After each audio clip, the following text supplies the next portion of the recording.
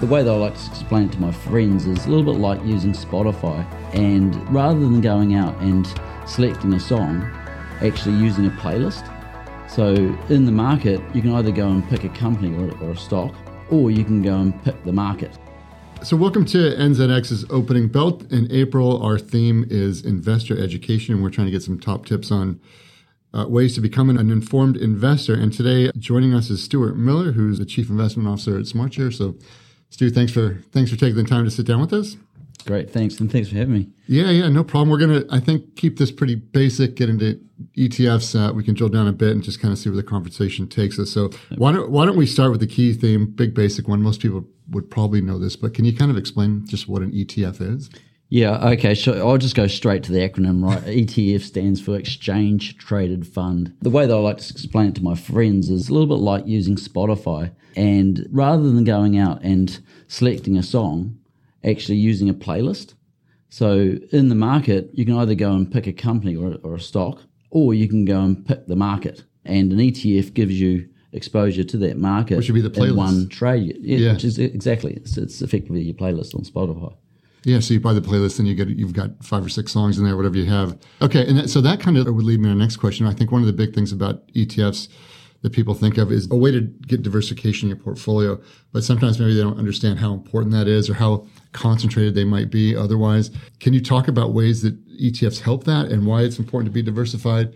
Yeah, and how you can use ETFs to kind of help you out there. Yes. If I continue with the analogy around Spotify, you can use that playlist, but you want to make sure that playlist has a genre. So you don't want to be exposed to one individual song, but you might want to just be exposed to reggae and lots of different songs within that genre. So an ETF can give you that exposure to a particular market, but be well diversified within that market. So, for example, the New Zealand NZG, which is our New Zealand Gross Index, the NZG ETF gives you exposure to the 50 companies on the New Zealand market. The ETFs have such diversification power, which then just kind of smooths out the bumps and makes your portfolio more resilient. And so the Smartshares portfolio is all ETFs, and it's been growing for sure in terms of different asset classes and different things. What's the market view on them now versus when they first started to come out in New Zealand? And then I'll ask you a few more about specific Smartshares one, but it's growing for sure. Would that be accurate?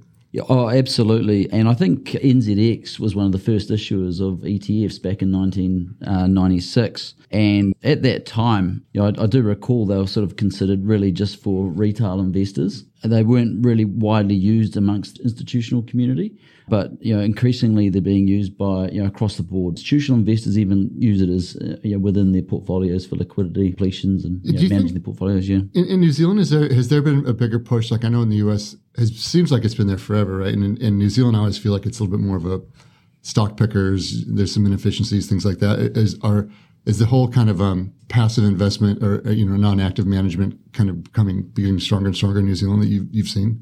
Well, what people are actually using ETFs for is to get exposure to a market. Yep. So they're effectively passive in their stock picking, and they're using that to build well-diversified portfolios and actually using those tools to manage their portfolios actively. Yep. Yeah. With allocations and things like that. Yeah. Absolutely. I think one of the things that investors are discovering is that a large proportion of the returns, or the difference in returns between investor portfolios, really comes from their asset allocation and what markets they're invested in, more so than the stocks that they're picking at the time. And that's where ETFs can just give you that exposure to that market kind of straight away. So talk about diversification, talking more about asset allocation and how to kind of smooth out your returns. ETFs are a great way to do that. What's important to keep in mind as you're diversifying? Yeah, well, if you think about it, if you're just getting into investment or you've got a lump sum to invest, if you want to get invested into the market, you might start by doing a bit of research, and buying one individual stock could result on a big gain or loss on day one. And that's not a great place to start because you're going to be trying to recover from there on in. The beauty of ETFs is that with one trade, you are diversified by multiple companies. So you're basically getting your market risk in one exposure. And then from there, you can sell parts of your ETF and buy stocks as and when you do your research. And I think that's the real benefit of them. They sit quite nicely alongside your stock portfolio. Yeah. And you could have your ETF portfolio and then carve off a little bit to make some stock choices that are not going to have as big of an impact on your performance overall, regardless of where they go. That's right. And, these days you can get exposure to cash ETFs and bond ETFs. So, if you're concerned about equity markets as a whole, sometimes there's nowhere to hide in individual stocks. Yeah. All boats can fall with the declining tide. But, investing into bonds or cash can really diversify your exposure, and you can do that also with one trade in an ETF. So Smartshares has a lot of listed ETFs. What are the ones that you guys see are being most popular, the biggest demand for out of the whole kind of group of them? Well, actually, there's a lot of demand just for what we call the core ETFs. Yep. So those are the basic ETFs, very low cost exposure to those main markets. And this is where advisors and retail investors are seeing the benefits, investing into those core markets initially, and then they'll go out into more obscure markets later on once they become a little bit more sophisticated and start to understand how they can use ETFs to get those exposures. We're due to launch 2 new ETFs, global property and infrastructure. And those are the sort of ETFs where people start to look for once they want to diversify away from just equity market and get exposure to some of those bigger markets that aren't that well represented within listed markets. How are things affecting you guys in terms of inflation and some of the volatility and all the things that are going on out there that most investors are kind of talking about? Is that impacting your investment views or product choices, things you might develop in the future? Yeah, it doesn't necessarily affect ETFs as a whole. We've got a different range of ETFs, different markets. So, like I said before, we've got bonds, we've got bond ETFs and cash ETFs and infrastructure ETFs. So, if you're in an environment and you expect inflation to rise more than what the market does, in that sort of environment, then infrastructure assets can provide quite a good hedge against the equities in your portfolio. You can form and implement a view, certainly from a macro or asset allocation perspective, by using your ETFs. And to be honest, it's not a lot different to what the institutional investors do. Yeah. Talking about growing the product offering, are there any exciting things coming up that you guys are working on in terms of new ETFs that could be of interest? That you could talk about. So no pressure. Yeah. In terms of really exciting ETFs, the new ones we've got coming on, like I talked about before, moving into infrastructure and global property, that's a good place to be going. We're launching a 3 to 5 year duration global government bond ETF. And so that's for investors that might have New Zealand bond exposure. They do want to diversify their exposure into global government bonds, but don't want to take the additional duration risk or risk that comes with those markets at the moment. And the reason why we're only really sort of, building out those core exposures is, one, because of that demand I talked about before, investors wanting to just get those basic core exposures. We're then moving into those diversifiers away from equities, expanding the range of bond ETFs. And that is largely because in the past we've already launched factor ETFs. So you can get exposure to either just US large caps, you can get exposure to US value or growth. So, if you think that tech stocks are going to do well, you can invest into the US growth fund. And a couple of years ago, we also launched some thematic ETFs. So automation, robotics. The other one was healthcare innovation. And some of the returns on those sort of funds are great. Obviously, over the last little while interest rates have been going up, tech's been a little bit out of favour as valuations have come down. But, those are long-term thematics that will have tailwinds behind them for some time, and getting exposure to those markets can serve you well within your portfolio. Are you guys seeing more flows go now that rates are rising? Are you seeing more money flowing into the bond ETFs, or are people just using them for more stability within a portfolio than moving over there for income? Now that rates are more attractive than what they have been for some time, so interest rates have been, we have seen a big sell-off in bonds. So from a valuation standpoint, bonds are more attractive than they have been for some time. Investors are a little uncertain about what's happening in equity markets, and they're not sure at what point central banks will stop raising interest rates, and that creates uncertainty about the overall sort of outlook for the global economy. And with those sort of rates that are on offer, then global bond ETFs, even New Zealand bond ETFs and cash, represent some great value at the moment. And they'll still kick off income. Absolutely. Yep. And then as some of those uncertainties subside and investors want to get back into equities, they'll sell those cash and bond ETFs and move back into equities and pick specific equity markets. One of the things we have seen more recently is in an environment of uncertainty where investors want to remain invested in equities, they'll look towards, say, US ETFs, large cap good quality sort of names as a defensive sort of exposure to equities in general. And the other ETF that we are looking at launching, which I forgot to mention earlier, was a US hedged ETF. So it gives you instant exposure to the 500 companies on the S&P 500, really cost-effective exposure. But if you have a positive outlook for the New Zealand dollar, or you're a little bit concerned about the outlook for, say, the US dollar, then you can invest into the hedged option rather than the unhedged option, and that can make a big difference in the returns to your portfolio. I know. I was going to ask you about some more. Will there be, do you think, more exotic ETFs coming up where you can take a view, have an opinion and make a bet on it with an ETF, like these inverse, I don't know if you ever saw the things where if the market goes down, your ETF goes up, all that type of stuff. Do you see a world where that happens in New Zealand? Oh, absolutely. Yep. And look, that's the trend that's offshore. Yeah. And what we're seeing in terms of the take-up in ETFs in New Zealand is very much behind, or I guess lagging what we've seen internationally. Yeah. We have focused on those core ETFs first because that's where the initial take-up is happening. But as people become a little bit more comfortable with using ETFs, they've got well-diversified portfolios, they start to look for more specific investments. They look for leveraged investments. And so we can make those available, and we're likely to bring out some more of those themes.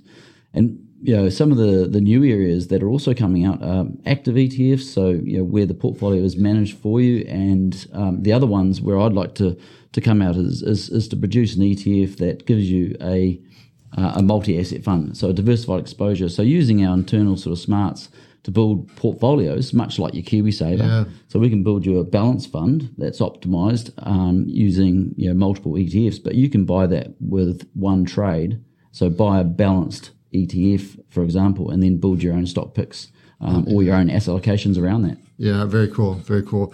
Well, it sounds awesome. It sounds like there's some very cool things happening with SmartShares and ETFs in general.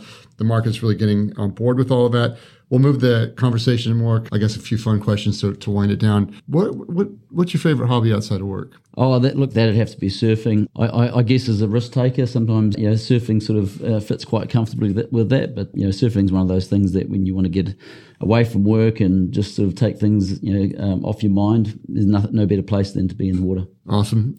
Favorite investing book that you've read or referred to? Oh, look, there's a book called The Devil Takes the Hindmost, written by Edward Chancellor. It's a little bit of a textbook, but it's really well written, and it goes through all the booms and busts in history, going right back to 1600s. So we're talking like tulip mania, South Seas. There's some really good stories in there. I love the book. In fact, I sort of found myself reading some of the footnotes, which is probably a little bit going a little bit too far. But look, it's pulling together a whole lot of other excerpts from different books and putting it it's written in a way that's really, really interesting. And this is why it becomes really, really important to make sure that you do have a well-diversified portfolio. You're invested across multiple markets, and when you do take some stock picks, make sure you do some research on those companies. We have seen some of those more popular companies have some really fantastic busts over time. So think about capital preservation and be well diversified. Now, this is kind of off topic, but let me ask you this: if on that subject of kind of boom cycles, secular moves and cyclical, I guess, long-term trends and then the short-term movements within there, and who knows, right? But if you have the opinion that things have been going up as interest rates have been coming down, what if this next 10, 15-year period is, for the most part, flat, and there's these little cyclical business cycles up and down within that? What would investors need to do there that they probably haven't been doing before? Well, I do get those questions, and it probably gives you a little bit of insight into how an institutional investor might build, a KiwiSaver diversified portfolio, so a balanced fund or a growth fund. Most managers will think about what's going to happen to markets over the very, very long term.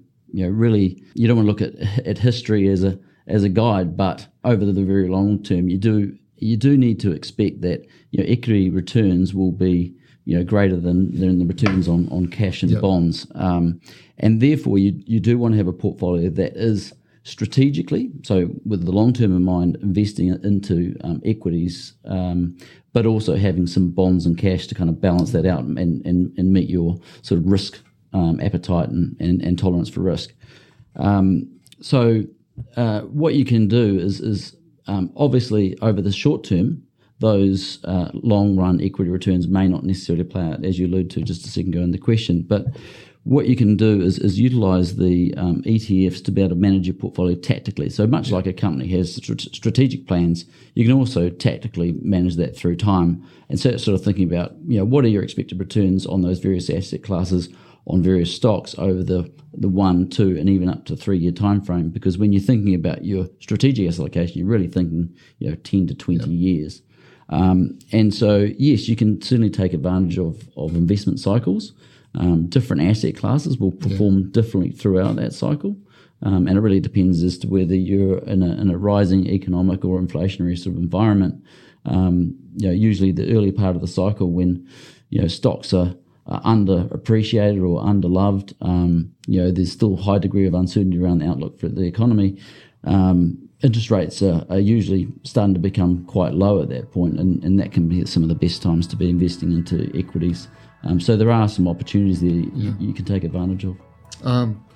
Very cool. Well, sorry to get off topic on the quick fire questions, but I'm glad we got into a little bit more of that. So, Stuart, thanks for joining us, and good luck with everything, and we'll keep an eye on the ETFs, and appreciate your time. Great. Thank you very much.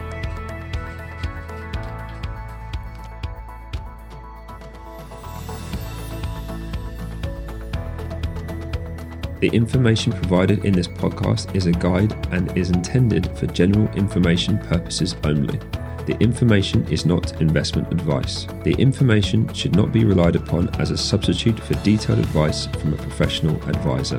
The podcast may contain opinions or forward-looking statements, and actual results may vary from what is expressed in this podcast. The views expressed in this podcast are those of the presenter or guests and do not necessarily reflect the views of NZX. NZX Limited is not liable for any loss suffered through relying on the information in this podcast. NZX makes no warranties as to the accuracy or completeness of the information in this podcast. All intellectual property rights in the content of this podcast are owned or used under license by NZX, and NZX's written consent is required to use, redistribute, or reproduce the content, or use it to create other works.